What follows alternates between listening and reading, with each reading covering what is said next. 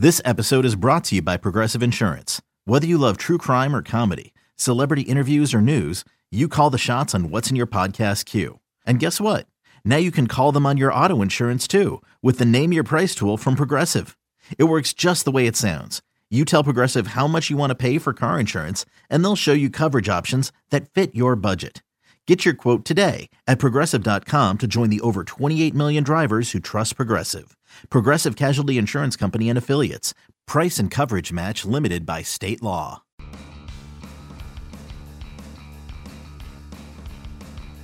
You're listening to MLB.com Extras, brought to you by MLB.tv. It's baseball everywhere. It is officially 2017, which means we are looking ahead to the upcoming baseball season, and we're going to talk about the Oakland Athletics with our friend Ken Korak, who is pinch hitting for Jane Lee this week, and he is the team's lead radio announcer for many, many years. Ken, thank you so much for joining us. I want to talk about some of the moves that the A's have made. So they signed Rajai Davis to a one-year contract. I really liked this move.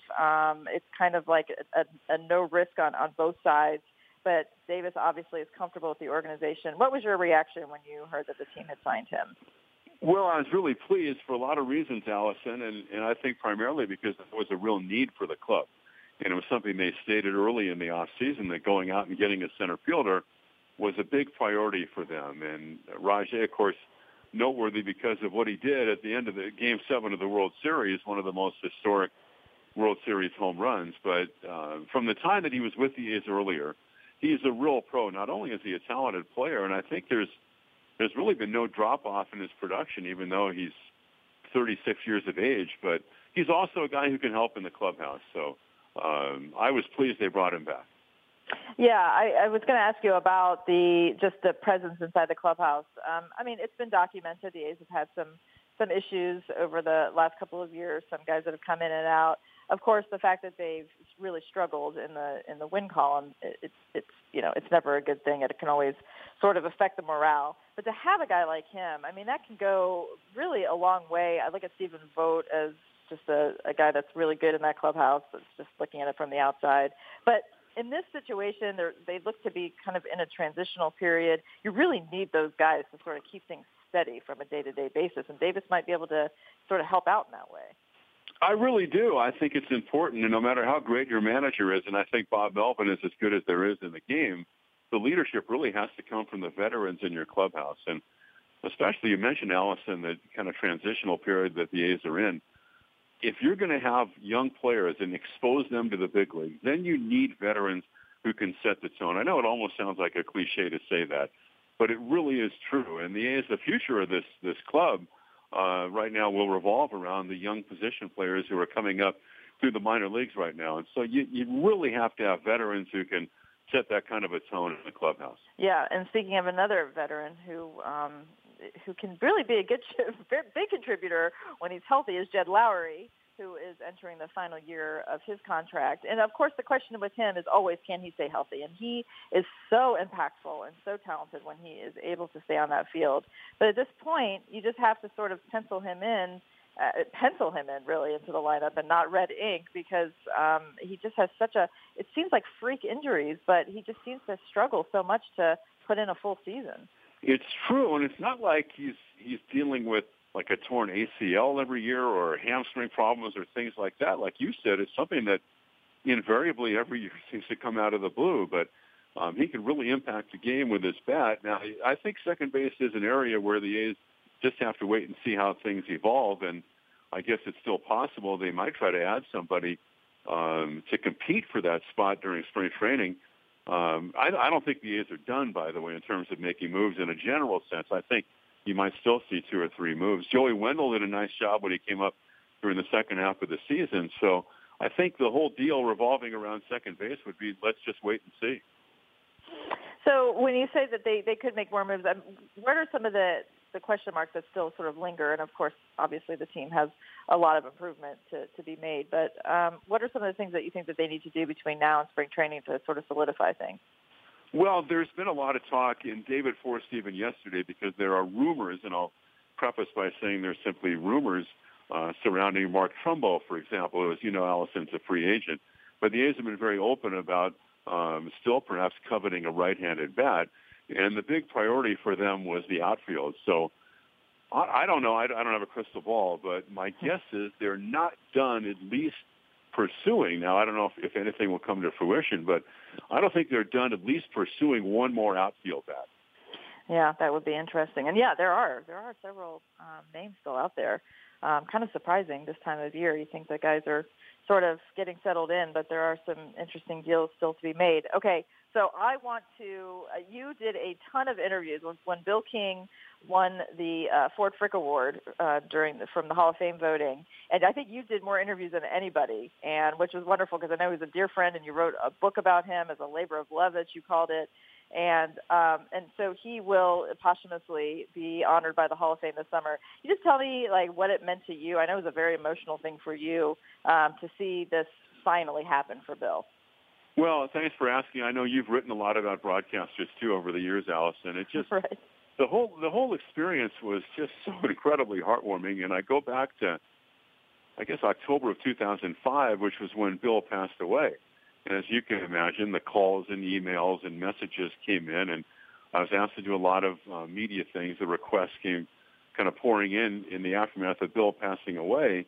And it was similar from that standpoint, the outpouring of love for Bill, and I think perhaps a similar number of calls and messages came in, except this time it was just full-on jubilation. Instead of sadness, it was jubilation, and A's fans, I think, people in general around the game were just thrilled, and we all owe a great debt to the committee for doing their due diligence.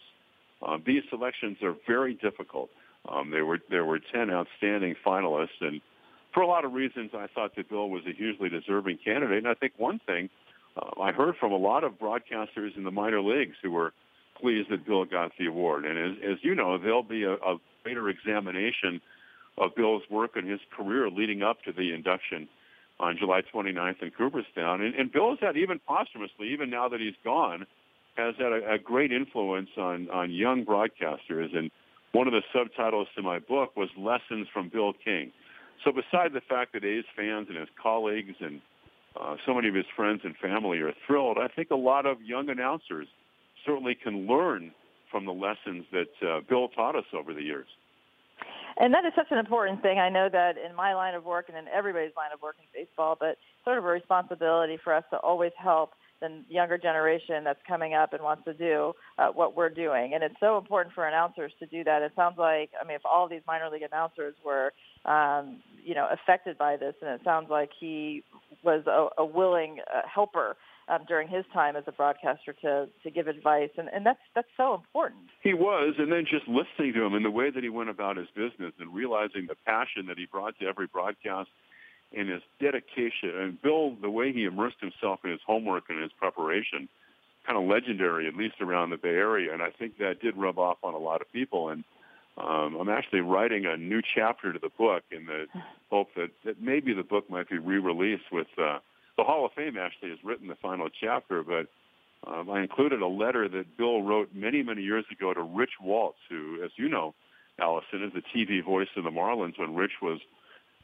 going to college at UC Davis, and Rich was looking for some broadcasting advice.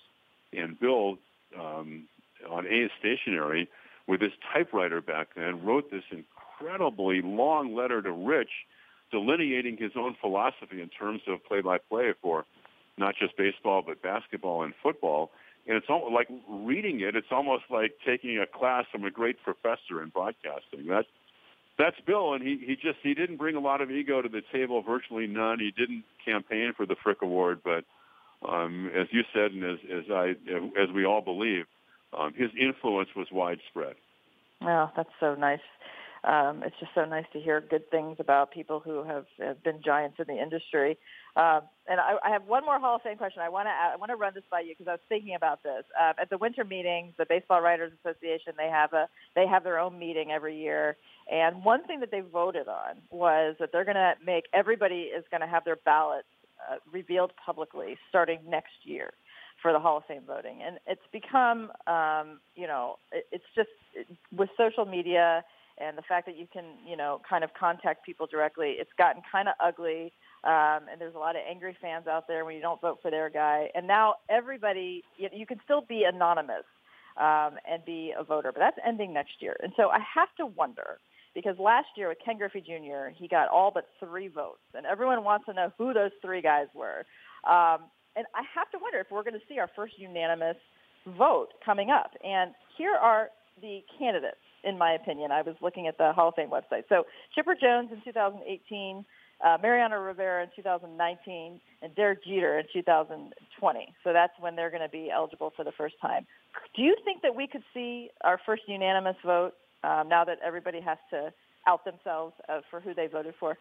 So your theory is, and I think it's a good one, that because all of the voters will have to reveal their votes, yes, that will increase the odds of someone becoming unanimous, which hasn't happened before, which is ridiculous. And I guess the thinking is, well, if Joe DiMaggio wasn't unanimous, then how can any of these other people be? Right. All that I think is absurd. Yeah, I would think. Well, certainly of those 3, I mean, they're all no-brainers. The A's had a lot of experience with Mr. Rivera and Mr. Jeter.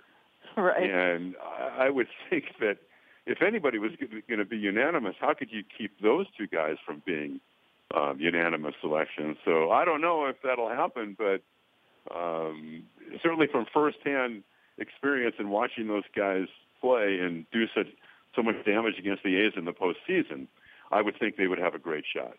Yeah, I think that it's going to be Jeter in 2020. I think that somebody will be able to justify not voting for Rivera because he was just, quote-unquote, a reliever. And, you could make arguments against Chipper for, I don't know, some of these bitter guys. But well, I think you're that right. the public shaming element, I just think that, people might be moved to actually vote the first time for people that actually are deserving to be in the Hall of Fame. Yeah, and of all in the 22 years I've broadcast the A's, if there's one play that I called that A's fans wish I hadn't called, would have been the flip in 2001, right? Nobody wants to hear about that. But yeah, I would hope that at some point we could get a unanimous choice. And I'm in agreement with you. I think if that's going to happen, Jeter would be that guy. Yeah, yes, and I didn't mean to bring up any bad memory phrase, but I find that. Hey, listen, it happened. It was a historic play. It's one of those. Yeah, and it's been long enough that I think we can talk about it without feeling too much pain. But absolutely, sure. Yeah, but I think it'll be. It was the third game. The A's still had a 2-1 series lead in the Game 4. That's true. They just needed. So they were up 2-0. They just needed one more win, and they lost 3 in a row, right? Yeah, they were up 2-0, and it was the thing about the Jeter flip game. I don't want to go on and on. It was one of the most riveting games that any of us has ever been part of. It was a beautiful night, a huge crowd.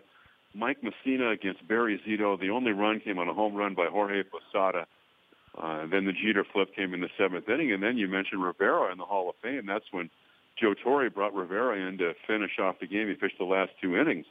But still, going into the next game, the A's had a 2-1 lead, and El Duque shut the A's down at the Coliseum. Then the A's lost the 5th game in New York. Wow. Yeah, that was so long ago, but still so vivid of a memory. So, okay, Well, we won't cry in our coffee too much about that. But, Ken, thank you so much for joining us. This was fun. I appreciate it. We'll try to catch up with you again this upcoming season. I enjoyed it, Allison. Thanks for having me. Okay, thank you. MLB.TV Premium, the #1 live streaming sports service, is celebrating 13 years. Watch every out-of-market regular season game live or on demand in true HD. Real-time highlights, live look-ins, pitch tracking widget, and more. MLB.TV Premium includes a free At-Bat 15 subscription. Watch live baseball on over 400 mobile and connected devices. Watch at home, in the office, or on the go every night on every device.